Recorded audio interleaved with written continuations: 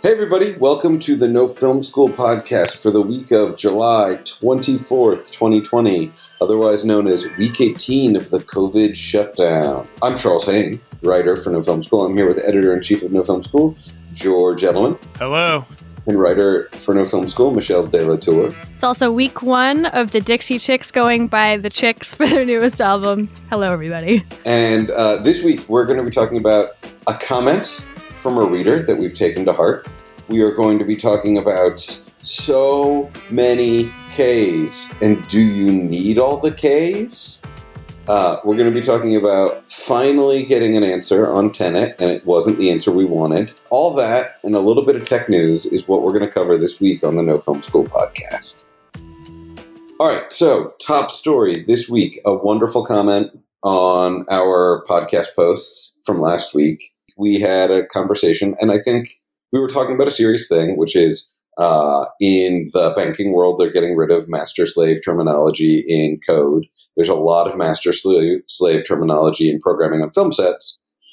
And we had a conversation in which we were probably a little too flip. I mean, I was being flip personally. I will own that I was being flip because it's so ridiculous to me that we ever built a machine and we're like, you know what? This mode where it's in charge should be master, and this mode where it's in follow mode should be slave. It could just be lead and follow. Like, the idea that it's master and like, it's so crazy and it's so insane that that was the way these things were built whenever they were building them is ridiculous. And I think we might have gotten a little flip. And then, and then it led to a conversation of whether or not we should get rid of male and female connector terms. And if it and we didn't talk about options, but like it should just be innie or outie or any of a billion other options that aren't inherently sexual. I want to recap again, sort of the idea of the comment. You did a great job recapping what happened, what we spoke about last week that inspired this comment. I want to make sure we thank the commenter. Her name is Rachel. She commented on the website.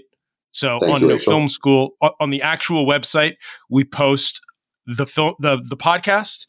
We also post it on SoundCloud, and it goes live to wherever you get your podcasts. But you know, if you want to comment, you can always comment on the website itself, which is where Michelle found this comment and brought it to my attention, and Charles's attention. And I really like this comment because I like the fluidity of everyone growing together as the world progresses. And as we check one another in terms of, hey, maybe this is a more appropriate way to not offend people. Or personally, I don't get offended when people tell me that they are offended by something.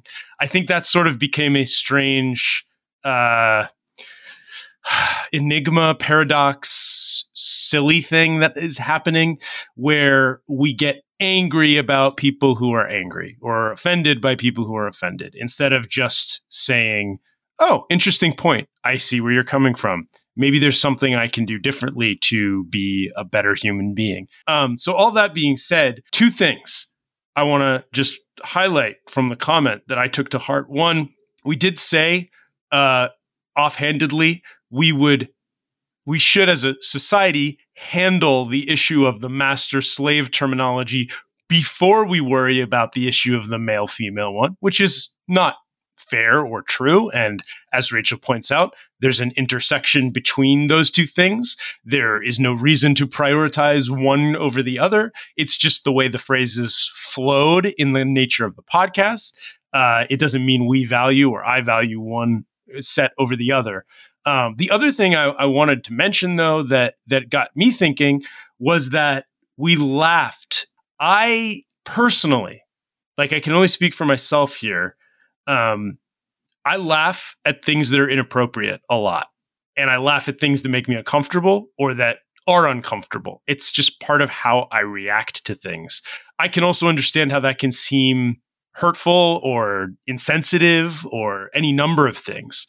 It's something that I try to keep an eye on, but it comes from a place of finding, and I'm not defending it as a thing to do, by the way. I'm just saying it comes from a place, especially in this instance, of finding the concept absurd. So I find the idea that we, like Charles mentioned it, and this time I tried not to laugh, but I find the idea that we've stuck with these terms in some ways absurd, unnecessary, but just ridiculous. And I mean that both in the because it's wrong and it's funny to me that we are still. I feel the need to explain why that happens, not necessarily defend it, but I hear the point. I take it to heart, and I think we can all do a better job of just catching ourselves, and it's useful to hear from people who see it where we don't, because the world that I came into is a lot different than the world today, and I think that there are people in the world today who get the way the wind is blowing a little better than me, and I can always learn, and I'm always happy to. And I think that's a big part of what we want to be about at No Film School. So keep checking us and keep checking everybody, and that's a good thing. So thank you. I want to say thank you to Rachel for bringing this to our attention, and thank you to you both for taking the time to reflect on it. I think it's important to name if something feels like it was a mistake or a comment that we're reflecting on, and so I appreciate you both. I remember in the moment thinking, actually, I kind of want to go back to talk about that male-female thing. I don't know if we should prioritize one or the other. Part of this comment that I also wanted to lift that George, you just did, is around intersectionality. And the reality of the world of needing to address kind of all interrelated terms and things that are creating the experiences that people are living in. There are Black, Indigenous people of color who are facing these compounded layers, right? When we use these terms of what they're enduring, to use the word that Rachel eloquently used, and the kind of microaggressions on a daily basis. And to put one over the other would be not acknowledging the fact that there are layers to it. And a lot of people are facing those terms and lots of other elements in our industry and outside of our industry all the time. So thank you for the opportunity to step back and look at it. I was going to make a note about the laughter piece. That was my hunch, George, was that laughter is one of the things that we collectively, even outside this podcast, we as human beings, I think sometimes react to the discomfort with laughter. And it is something that we collectively as human beings, when it's something ridiculous and it's very uncomfortable, we tend to fill that silence with something. We're at a weird moment in time where there is a real head to head on are we supposed to care about woke culture? And are we supposed to be constantly reassessing what we're allowed, quote unquote, to say or to joke about, et cetera, et cetera. And is it hurting us? Is it limiting us? Is it blah, blah, blah, blah, blah? I really think it's not. I think it's expanding what we're capable of and what the talent pool looks like. And I think instead of looking at the future as being scary and limiting, you should look at it as opportunity for growth and expansion and being more savvy. There's an opportunity. You can look at it either one of two ways, really. And I think that it's a mistake to limit yourself to it being it's ruining everything. Well, I also think there's this interesting thing about a cultural willingness to change and grow that is important here. And I want to own up, I have a bad habit of everything in my life of all right, let's do it one thing at a time. That is just the way my process works, is we'll get into a brainstorming session about something and there'll be 9 different ideas. And I'm okay, let's do it one at a time. So I actually think that that's the wrong way to tackle the situation we're in. The situation we're in is no, let's tackle it all. Let's get rid of master and slave terminology. Let's get rid of grossly calling these cables male and female for no relevant reason. Let's look at, let's take this big opportunity. Because what happens, I think, a lot of the time, and it's a fair criticism, when people are let's deal with this now and we'll deal with the other thing later, it's later becomes never. Mm-hmm. I just listened to this amazing podcast on NPR about, there was a report in the 1960s, after all the 1960s riots, Leonard Johnson put together a commission to do a report on what was causing all of those riots. And the commission was basically white racism, structural inequality, lack of jobs, here are all the things we need to do to fix it. It's all the things that 50 years later we still need to do. And nobody did them. And so it's one of those things of it's a totally fair criticism to be no, why don't we fight an all fronts battle? Why don't we? For instance, the thing I always like to remember is if we decide as a society that it should be better a different way, we can do it. Sweden looked around in the 60s. Sweden used to drive on the same side as England. They used to drive on the left side of the road. And then they realized they wanted to export their cars abroad, and it would be cheaper if they switched their whole country to driving on the right instead of driving on the left, so that they only had to make cars for themselves and international export. Eventually, they went back to making left-hand drive cars. Long story. So they just did it over one weekend in 67. They just switched the whole country over to driving on the other side of the road.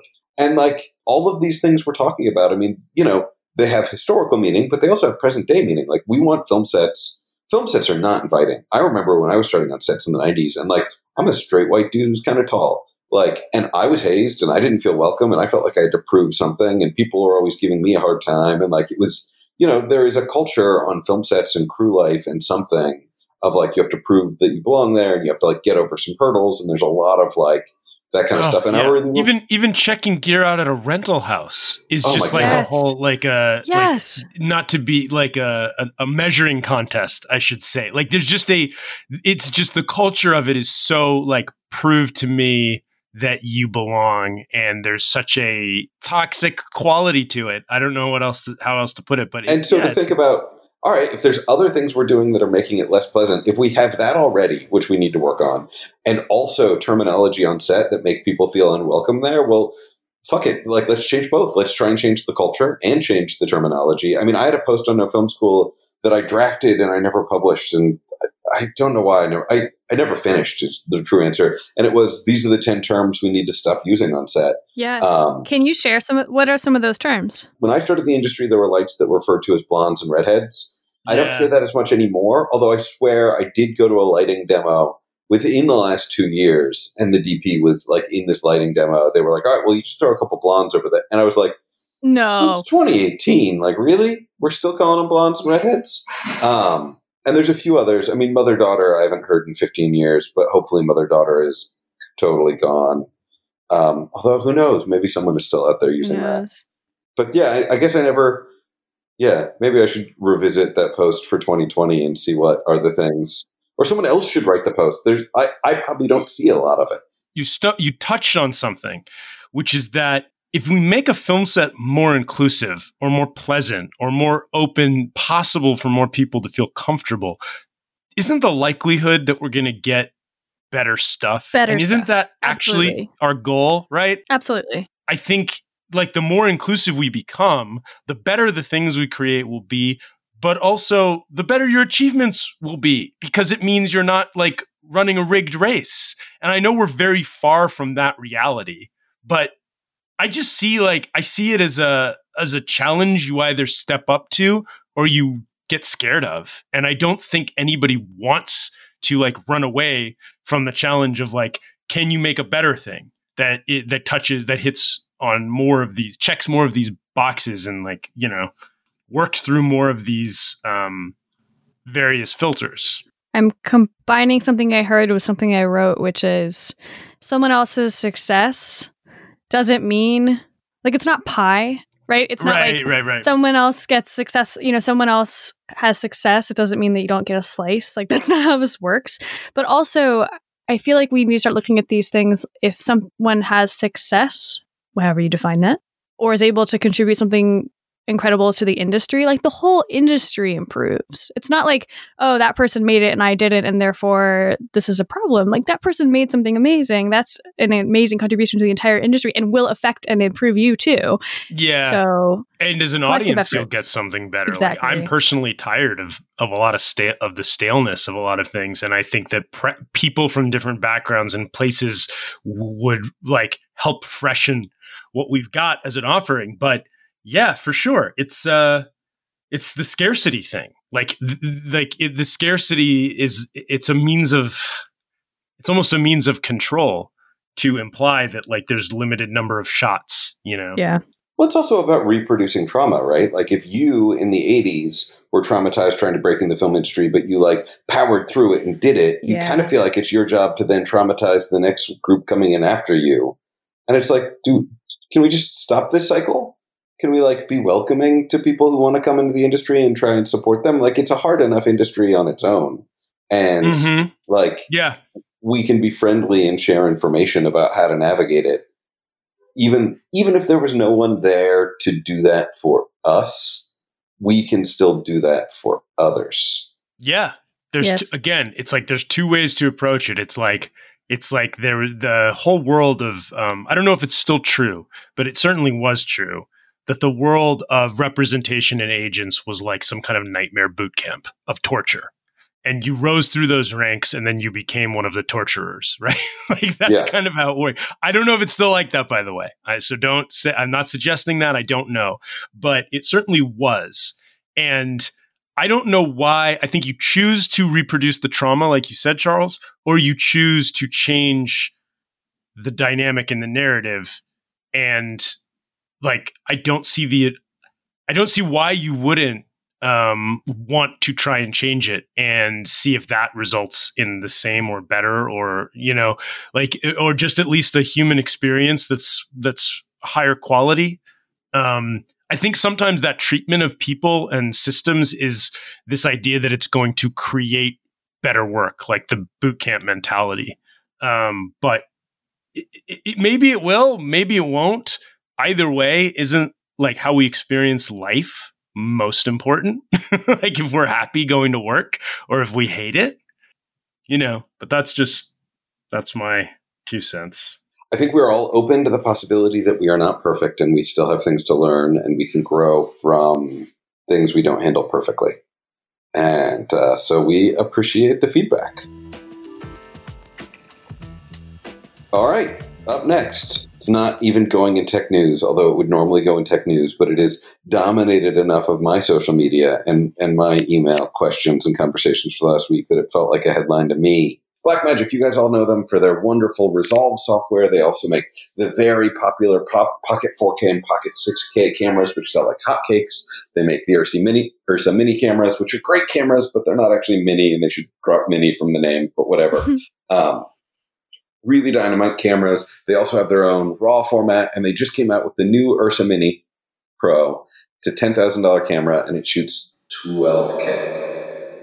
Here's the thing. I agree with everyone that Ks are overrated. I'm not obsessed with Ks. Ks are not the most important thing. I've had a choice between a 6K and an 8K camera for a certain project, and I went with the 6K over the 8K because there were other things I liked about it, like better low light sensitivity. It's happened to me more than once. Like I still shoot Alexa a lot. Alexa's only 4K.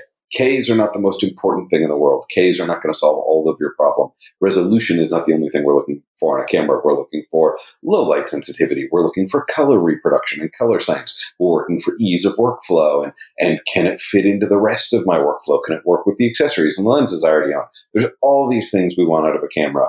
But I do think the 12K here is really interesting.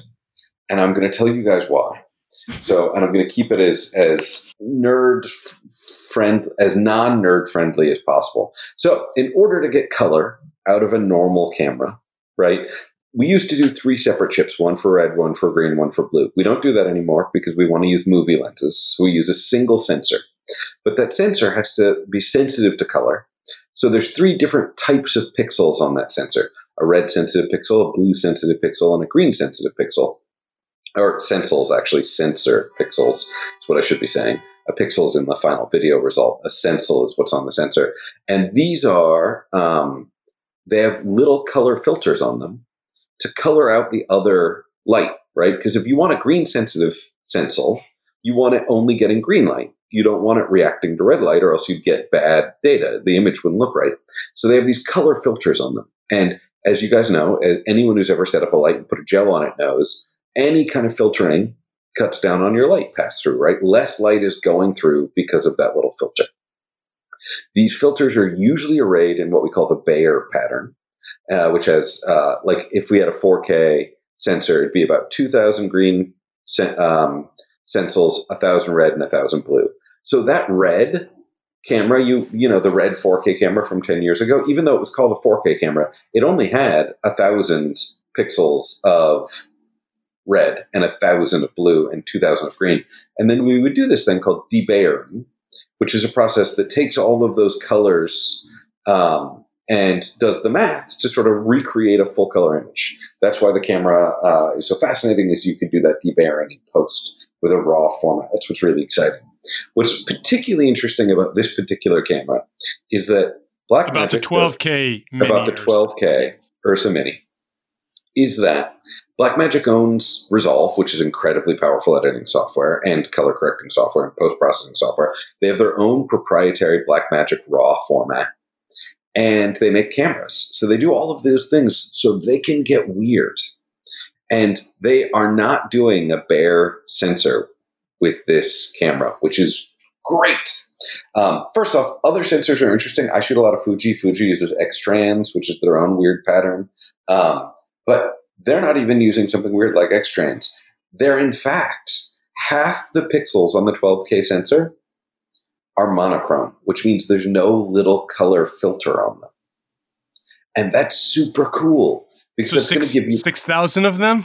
6,000 of the pixels, or stencils, 6,000 of the stencils have no color filter on them, which means you're going to get better low light performance out of it, right? Because one of the worries we have as sensors get more resolution is the stencils have to get smaller, right? And as stencils get smaller, you need more light to get a good image. Because as the stencil gets smaller, it's like a bucket in the rain. It's a smaller bucket, so it captures less rain. It's the same thing. So one of the worries when I hear 12K is I immediately think, oh my God, you can't shoot at night with that. But what they did instead is they were like, oh, hey, what if half of our pixels were monochrome pixels? Monochrome pixels, even if they're smaller, because they don't have that little filter in front of them, are going to be much better in low light. Exactly. They're not losing light to the pixels. On top of that, it is 2,000 green, 2,000 red, and 2,000 blue pixels. But it's even numbers for red, green, and blue. So if you're finishing 2K, which I'm going to be honest with you, 75% of work still finishes 2K. Yeah. Right? Like 2K is still so common. You have a complete 2K image for each color pass. Green, red, and blue, you have a complete. And, in Resolve and in a lot of VFX programs, you'll sometimes go in and work with just the red layer, just the blue layer, just the green layer. That's a common thing.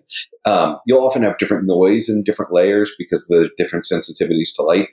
With this format, you'll have a complete 2K version of red, green, and blue that you're going to be able to pull from VFX and color grading workflows with really high resolution.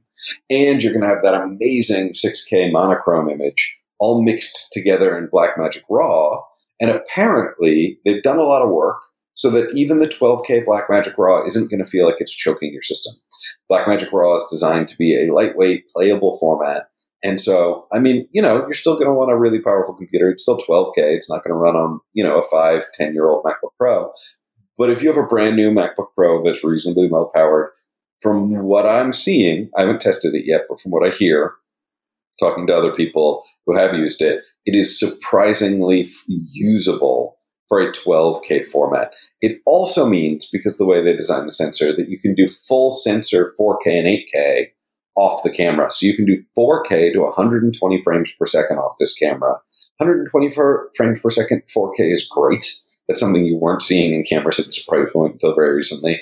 And the other thing you're really seeing is a lot of the early users reporting really just a really nice combination of color reproduction and surprising low light considering 12K. I haven't tested it yet, but I think its weirdness deserves praise. Yeah, I was going to say, what it sounds like to me is that the underlying point for me is that most projects still finish 2K. Some projects will finish 4K. And when people talk about not needing the 12K, all I ever think is, okay, maybe you don't need to finish the 12K because there's nowhere for that to go, right? Like I haven't heard of any 12K TVs on the market yet. But you finish 2K having shot on the 12K that has all this flexibility, and you can do so much with the image you captured, right? Like you have so much flexibility. So but to me, it's not about so much flexibility of cropping in. I think that's where some people are like, oh, it's 12K, I can zoom in 80%. And it's like, it's not that flexibility. It's this beautiful flexibility of like, you're going to have, if you want to noise correct, you're going to be able to grab individual color layers and they're going to have really high resolution for doing noise correction. So you can push your grade that much further and you're going to have much better low light. And so like, you're getting all that extra out of these Ks. And you could probably punch in a little bit and not see a lot of artifacting, probably. Right. But if you don't punch in at all, you still just have all this latitude with what your colors look like, what your blacks look like, what your highlights look like. That just sounds really exciting to me. And I feel like when you say, it's playable, I keep thinking, well, if you're using a $10,000 camera, you probably aren't going to edit it on your 5-year-old MacBook Pro, right? Yeah. Yeah. I mean, or maybe you are. I don't know. There will be somebody that will try. Yes. Absolutely. Well, also, it's like I'll usually have multiple computers at any given time because of me, but like I'll work on a project and I'll be working with like 3 or 4 other people and someone will come over and I'll be like, oh shit, all right, you're supposed to be editing Reel 3, but I don't have a tower for you. Did you bring your laptop? No. Oh, okay, I've got this old MacBook Pro. Let's see if it can run. Like in our dream scenario, everybody has brand new machines for everything all of the time. In the reality of indie filmmaking, sometimes you have a deadline on Monday, it's Friday, and you've got 3 people working on different things and you're just trying to get through it. And when that's the case, knowing if an older machine will do, like even when I owned a Post House, we had 20 Macs. 2 of them were like 12-core monsters that could handle 4K RAW. This was 2008, so 4K RAW was a big deal. We had like Red Rockets and stuff. And then we had a bunch of like 3-year-old iMacs and stuff. And we had a couple you always have a mix of machines. So you're always looking at like, what machines in my facility can I run this on? Okay, well, say I'm, indie filmmaker X or indie filmmaker producer X, and I'm thinking about what camera to get for a project. What are the reasons that I consider this now? What does this change? Like, people will still tell me, like, if all things being equal or possible, I'd probably want an Alexa, right? What is the angle with this? Well, Alexa is a lot more money. Sure. Yeah. No, I mean, that's one reason. Yeah. But like, is this some, like, what niche does this carve out in the marketplace? Because like, in terms of what you're looking for, like, who is this for? I think that this is going to be, first off, incredibly popular with schools. The Blackmagic cameras have already been incredibly popular with schools, and I think that's absolutely going to continue. I think you're going to see it higher ed or film schools. I think higher ed and more higher ed than film schools. You actually don't see Blackmagic at film schools as much, but you see it a lot as like general higher ed. Like we are a major university who are launching a film program. You see a lot of it there. Dedicated film schools. Although I think USC bought a bunch of Blackmagic Ursas. I think I saw a press release about that. So I think there's definitely some of that. Honestly, I think you're going to see, I think this might be the camera that finally breaks the Ursa into being competitive in the indie space. Like the same way you look at Sundance and it's all Alexa and then some Barricam because everybody just wants nice color science. Right. I think the color science is nice enough in the tests I've seen. And I think the flexibility you're going to get in post is nice enough that you might actually see some people. I mean, it's, I'll be real. I saw it and I was like, ooh, that's interesting. Like, I really need to test that and see if that's going to be competitive. So yeah, I mean, I think it might finally start to break into that world. Its $10,000 price point's a little high, for sort of the corporate space, but maybe not. Maybe they could sort of take on the FX9 a little bit with it. The major hurdle they have to figure out if they want that space is autofocus. Because right now they don't make their own lenses, and so they're always depending upon other people's lenses. So their autofocus is always going to be behind sort of the magic crack cocaine autofocus of a Sony FX9 or the Canon. What's the really crazy good autofocus Canon? Was it the C200 or the C300 Mark II where the autofocus got, or Mark III maybe, where the autofocus got really, really good. And I think that's going to keep them out of the corporate space a little bit because corporates really started to lean into autofocus skills. But I think we're still going to see, I mean, there's going to be a lot of these. This is going to be a popular camera. Like I think Blackmagic has given themselves, it took 3 years to design the sensor. They designed the sensor and Blackmagic RAW together. Like they gave themselves permission to get really weird in a way that little companies usually don't. Like literally everybody else but them, Sigma and Fuji. And Sigma and Fuji are also, Fuji's a huge company. Sigma's not as big, but, Sigma has a big stills business that Blackmagic doesn't. Blackmagic just does motion pictures. And they were like, hey, what if we just design our own sensor how we feel like designing it? And I have a lot of respect for that. I have a theory, or kind of an entertained guess, as to why they went with 12K. At 2019 NAB, a lot of folks were still waiting for their pre-ordered 4K. And this is the Blackmagic Pocket, so it's not the Ursa Mini, but I'm going to make the comparison because I think there's an interesting comparison here. But they were still waiting for their 4K camera, and then Blackmagic announced the 6K like weeks after they got it, finally. So they were massively backordered, and then they said, and we have a brand new camera. And I had friends that were saying, great, I'm so glad I just dropped money on a 4K camera. The good news with 12K here is even if it's backordered, which it might be, whenever you get it, the resolution's going to be industry standard, right? So we're going to be in a moment where you can shoot 4K, 8K, 12K for, I hope, a while. Now that I said it out loud, maybe 16K will come out tomorrow. But my hope is that there's kind of a future-proofing that's built in. And future-proofing, I think, at that price point, wherever it might last you a couple of years at that resolution will be smart for some of the folks you just mentioned, Charles, education, other folks that are investing over time.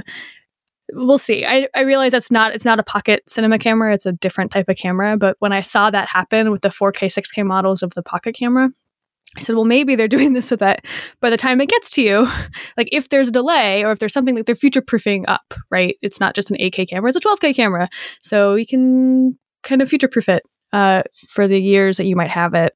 I think I haven't heard as many complaints about waiting on the 6K as I heard about waiting on the 4K. I honestly think they were surprised in a good way at how popular the 4K was. Yeah. And I think the Ursa Mini line is an older line with more, I think they're probably better able to predict volume to produce on the 12K, is my guess here. So I don't think we're going to see long wait times for it. I also just think it's a marketing coup. They're the first 12K camera. For the last 15 years, ever since, because Sony had it when they came out with the F900, which was a garbage doorstop from the day it was released, but it was, hated that camera, but it was 1080, and everyone was like, ooh, 1080, 2398, even though the colors look 2398. And then Red came out with a 4K camera, and no one believed them. Everyone was like, no, 4K, video camera? What are you, insane? In 2006. And then between 2006 and today, the highest resolution motion picture camera you could buy was always a Red. They had a 4K, and then they eventually had a 4.5, the Mystery X, and then the 5 Epic, and then the 6K Helium, and then the 8K Monstro, and I have that wrong. Yeah, it's pandemic, but it's, and then they've been living in 8K space for 5 or 6 years ahead of everybody else. And now people are just catching up to 8K. And Blackmagic, I think Blackmagic 3 years ago, my guess is Blackmagic was like, well, we'll either beat Red or we'll tie Red. Like they'll go 12K next.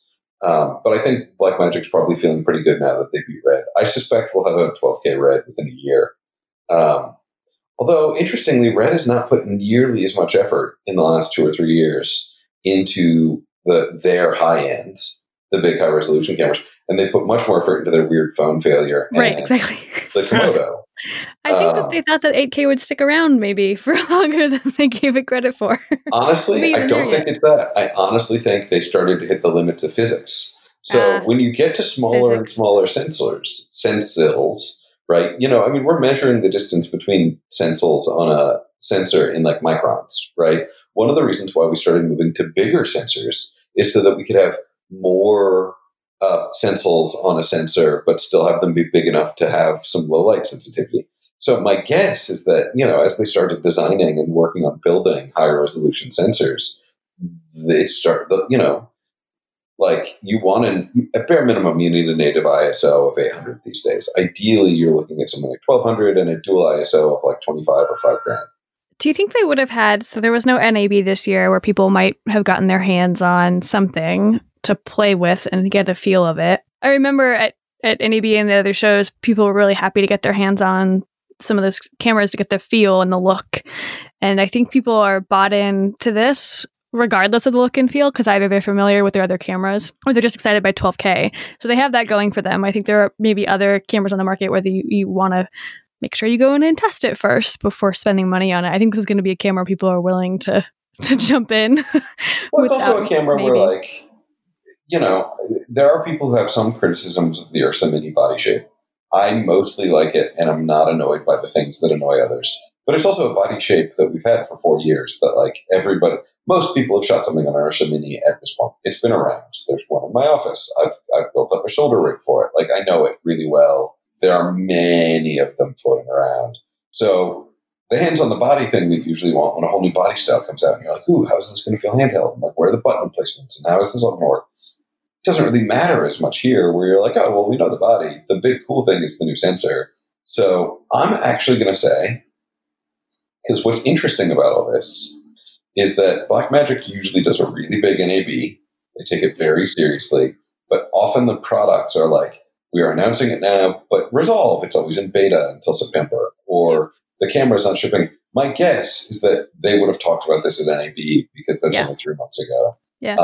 But it still wouldn't have shipped till September. Do we ever record times for the new camera? Like how long it will shoot in 12K? Oh. At its highest resolution? I haven't seen that. It does require dual CFast cards. CFast cards are not cheap. No. No reports yet on the SSD. I usually, when I shoot with the Blackmagic cameras, you get the SSD adapter and you just buy cheap SSDs and they're 1 terabyte and you plug them in and you never think about filling them up. I don't know how fast you're going to fill up a 1 terabyte SSD with RAW. I don't even know. Because I think dueling CFast cards is going to be faster than an SSD. I wonder. Yeah, I actually haven't seen if you can shoot straight to SSD or if it's going to have to be dual CFast. I think people are going to find. I think we're going to see a lot of people shoot 4K and 8K on this camera, is my guess. But it's full sensor. It's not windowed the way it is on other cameras. The record time for us when we looked at it for an educational institution was one of the factors when we looked at the Ursa Mini for what we were using it for. It wasn't the right tool for what we were using it for, which for a variety of reasons. But one of the factors was how long will it record to and to what? Well, it only shoots RAW. This camera doesn't shoot any other format. Blackmagic RAW is its format. Oh, then yeah, I really want to see that. Because, well, and it makes sense too, because the processing effort of taking this weird sensor and repacking, because usually Blackmagic camera, you can shoot to DNX, you can shoot to ProRes, or you can shoot to Blackmagic RAW. This camera does not shoot, as the last time I checked, it is RAW only, no DNX or no ProRes, which makes sense because they'd have to pack in a huge processor to process that. Whereas by shooting it to RAW, it's moving that processing over to post, where you have a bigger processor available often. So it makes sense. I get it, but I think that's also going to be a surprise for a lot of people. Yep. And I think that's going to determine where people use it or where they can use it. All right, time to move on to our next headline of the week. We finally have an official release date for Tenet, which we think is going to stick, which is sometime in the future. Which is such a Tenet thing to say, which is hilarious. Right, or sometime in the past. Oh, there we go. In the past. So Tenet is a big Chris Nolan movie with a great trailer, and we're all excited to see it because Chris Nolan makes fun movies that are really enjoyable to see in the theater because he takes the theatrical experience seriously. And all summer, it's Warner's, right? Warner's has been pushing back the release. And there's a release date, and then there's a new release date, and then there's a new release date. And they have finally said it is an indefinite push. We're going to stop doing this insane thing where we say, it's going to release this week, and then we're going to push back 2 weeks and 2 weeks. And they've accepted that they don't know when they're going to release Tenet. And what's interesting, the reason why we keep coming back to Tenet is because there are other movies that probably would have gotten theatrical releases that instead went for some sort of home VOD experience. I don't know if there was ever a plan for Palm Springs to get a theatrical, but obviously Hulu just rolled it out and did well with it. And there are other movies that are having that. But there's a few movies, and we really use Tenet as the example of that. Some people might use the Bond movie, but Tenet feels more like a more fun one to say. That really feel like theatrical experiences. And Chris Nolan is quite famous for how meticulous he is about crafting a cinematic experience that can't be recreated at home, he really uses the full spectrum of the sound design that you can only really hear in a theater that most home systems can't replicate. He definitely uses what you can do in projection you can't do at home. And it's sort of interesting to think about. And it also relates to another thing that has been going around the Twitters. And if you got to this podcast from the website, is the home picture of the website, which is a cinema in France has released images of the social distance cinema that they're already building that will open early next year. If you've seen a little movie called the Star Wars prequels, it looks a little bit like the Galactic Senate. I like that that's a whole little movie.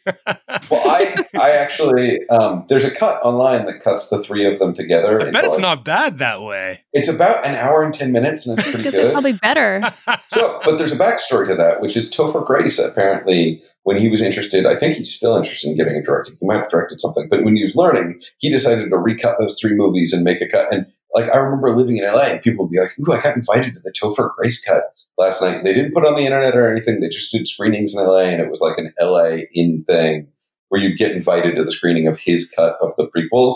It was a weird time in Los Angeles. And anyway, that was up. I wasn't at No Film School at the time, but that story blew up on No Film School.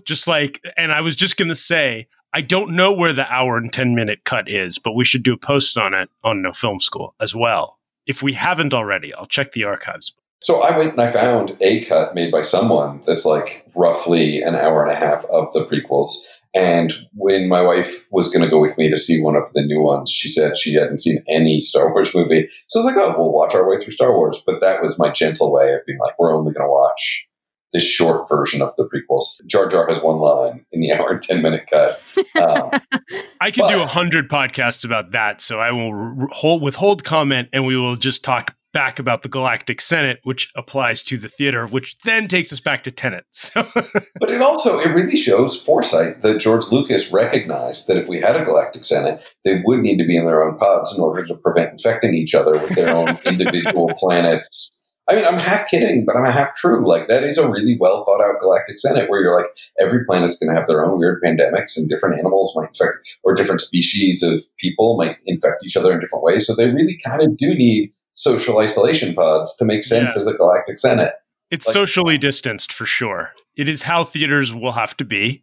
And leave it to the French, who love the cinema and are, culturally great a lot of the time, to create, like, they put the cinema, the movie experience, the theatrical experience is important. If you've ever been there, they have so many little revival theaters. It's awesome. And I'm not surprised that they were like, hey, one way or another, we are going to get people back in movie theaters. And they've announced their first night screening will be a double feature of Jerry Lewis movies. Of course, yeah. I want one of these in America. I would totally go to a social distance theater with those little pods. I want to see Tenet there. Can we build one in New York? They look like those little opera pods. Yes. You know, like when you go fancy at the opera and you sit in the little pod. Like, that's what it looks like. And you wear the little glasses. Yeah. One little, with the handle. I want to point out something about Tenet. I want to go back to Tenet for a second. So, we've been writing about Tenet's trials and tenetations on No Film School for a year, basically, ever since the first trailers were coming out. And I wanted to point out that it was supposed to be released last weekend, originally. And a lot of other big movies, tentpoles like this, correct me if I'm wrong, Michelle, but didn't you go see, I think you mentioned this even last time, you went to see a press screening of Mulan. I did go to a press screening of Mulan March 7th, I think. And and Mulan was pushed indefinitely pretty soon, right? They haven't set a new date for when Mulan is being released, correct? It got pushed. They had the premiere the next day, and then it never came out in theaters. And as far as the Bond movie, does that have a date set right now, Charles? Do you know? I think it was in November. I think it was in the fall. November date. Yeah. So what I think is interesting, the reason I bring all the backstory up is because we've had Tenet updates pretty consistently, because they keep saying it's going to be this date instead. It's going to be this date. And we've already passed the first date. Now it's become indefinite. It seems to me, there was a quote from a baseball player where he said sports is a part of a functioning society, and it may not make sense for us to try to have them. We're on the precipice of having them in some version anyway. But I loved that quote. And I've started to feel a little bit with Tenet, like, guys, like, just stop. Like, it's not going to happen right now. Like, it's not going to happen under these circumstances. And maybe having a movie like Tenet in a theatrical release is part of a functional society, which the United States does not really have right now. I'm glad that they finally said indefinitely, but it highlights for me that I've personally had a little frustration with the fact that they keep saying, no, this date, like it feels like we should all just get on the same page here. And it's one of the reasons, to a larger issue, that we are struggling in this country to continue to contain COVID-19, that like, no, we're on a timeout here until we figure this out. Like, clean your room and then you can watch Tenet. Like, that's how I feel about this. And I'm just like, I get where Christopher Nolan is coming from. I get where Warner Brothers is coming from, and I get where audiences are coming from. But I think this is long overdue to just say, hey, we don't know. Not anytime soon. Not coming soon. And I'm glad we finally got there. But I think everybody got a little Tenet fatigue. I think that we should embrace this idea that we don't know for now, and that we hope that there will be solutions soon that make these things possible. I also just think it's going to be very interesting to watch this particular batch of movies. Because when I watch a movie from 2019, before all this happened, I know it's from 2019. But these are movies that were made in 2019, assuming that they were going to come out in a normal summer 2020. And so they're going to feel like period pieces, but they're going to be new releases in the cinema because they're portraits of the dreams of a world that's gone. Yes, that's really well said. I don't know if, like, say there was a Bond movie in production right now, or in development right now. There probably is, but like, are they going to rewrite the next Spider-Man to be like COVID, to jive with a COVID world? Is that what you're saying? I think that even if it's not officially set in a COVID world, if the writer is alone in their house right now, locked up with their cats, they're going to think about things differently. They're going to, like, everything about all the things we create right now are influenced by this world-shaking event that we're all sharing. And if you're living in the United States, the upheaval that we're going through here and the good progress we're going through and the meltdown of the government, all of those things, but like, I can't imagine that it won't affect, like, obviously half the writers in Hollywood have written spec scripts. I mean, we've already joked about this on the podcast, right? But the couple that were on their first date and end up quarantined together, and like, will they make it work? Like, there's a dozen bad pitches. There's 15 of those scripts that are going to hit Hollywood in October. And 2 or 3 of those movies will get made the same way they made a couple of September 11th movies. But like, even though the Bourne Ultimatum never directly addresses September 11th, like, it lives in this world. And I think that Tenet is the last pre-COVID Tenet, and whatever else was shooting, there are movies that wrapped in February and March, right? I don't remember, like, they're still in post. Those are the last movies. The same way there's some movies like Zoolander is really the last 90s movie because it was supposed to be released on September 11th. We're going to see these movies that are like these nice relics of, like, shit was still bad in 2019, but it was different.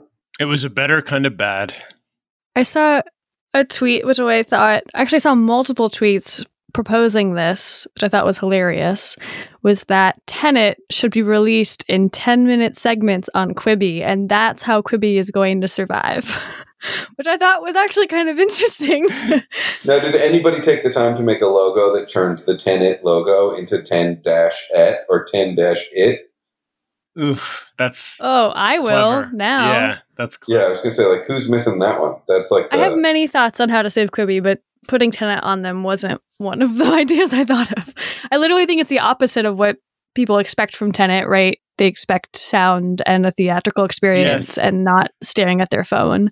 It's literally the exact opposite. But I thought it was an interesting proposal because we are kind of coming in this moment of, well, what platform's going to get it? Because that's where we're at right now. If they decide to do it, it would be 20 or 30 episodes? I can't do math right now. Christopher Nolan will never let that happen. Like over his dead body. Would be allowed. Like the whole meme of the way Nolan intended is basically people like watching Dunkirk on their watch. Like, I mean, like he will not. Quibi is the anti him. Like it's like when people watch that like on the plane, right? They're watching Dunkirk like on the plane or something, right? In the smallest screen imaginable, like I'm a Tamagotchi, which is another way to age yourself. But oh my gosh! But I just think he will not. Like his whole, like it's funny for that exact reason, that it's like the exact opposite of where he wants to take content, quote unquote. All right, so that was a big week for the No Film School podcast. All right, anybody got any pluggables to plug? I think you should start, Charles, and get Salty Pirate out there. Yeah, saltypirate.tv. I've been plugging it for the last couple weeks. I'm going to keep plugging it until I'm done plugging it. It's a web series. I wrote it and directed it. We cut it in Resolve, which is how it's relevant to this week's story. And it's a show about business and creative betrayal and friendships and art and why you should never call it a font. And it's available on Amazon Prime and Ficto, which is a Quibi competitor that didn't make much noise, but my show's on there, so check it out. And it's also available on Vimeo if you're anti the Amazon. And you can find all that info out at saltypirate.tv. And I'm on the Instagram and the Twitters at Charles Henry. This is Michelle De La Torre. You can find me on the Twitters and the Instagrams at MDELATEUR. Thank you to Rachel. Thank you to anyone else who's been commenting on our work. Thank you for giving us a listen this week. And we'll talk to you guys soon. I'm George Edelman, Editor-in-Chief at No Film School. Thanks for listening, and thank you for your questions and comments. Thank you, Rachel. We want more of the Rachels to comment and let us know what you're thinking, what we did right, what we did wrong, what you want to hear more about, etc. Ask us questions. Email editor@nofilmschool.com. You can also email ask@nofilmschool.com. But I want to let you guys know about a couple exciting things. So all these cool cameras that have been coming out, we're going to start having some reviews and some hands-on stuff with them. I want people to get excited about seeing what these things can do from your friends at No Film School and what these cameras look like. And we're going to put them through their paces. And I also want to let everybody know to go to the No Film School YouTube page, because we do have videos. The reviews will be there eventually, but we will also have the video of our screenplay ebook. It's a standalone video that takes some of the lessons from our screenwriting ebook and consolidates them into a fun video featuring our very own Jason Hellerman, who's hysterical. And it's just cool. There's like cool stuff in it. It'll also direct you to the bigger ebook page where you can sign up for the newsletter, get the ebook, write a screenplay. If you're still in quarantine, which you probably are, you probably should be, then it's a great time to write. So we're still plugging that, and we're still excited about it. And this video is fun. So thanks for listening, and like, rate, and subscribe.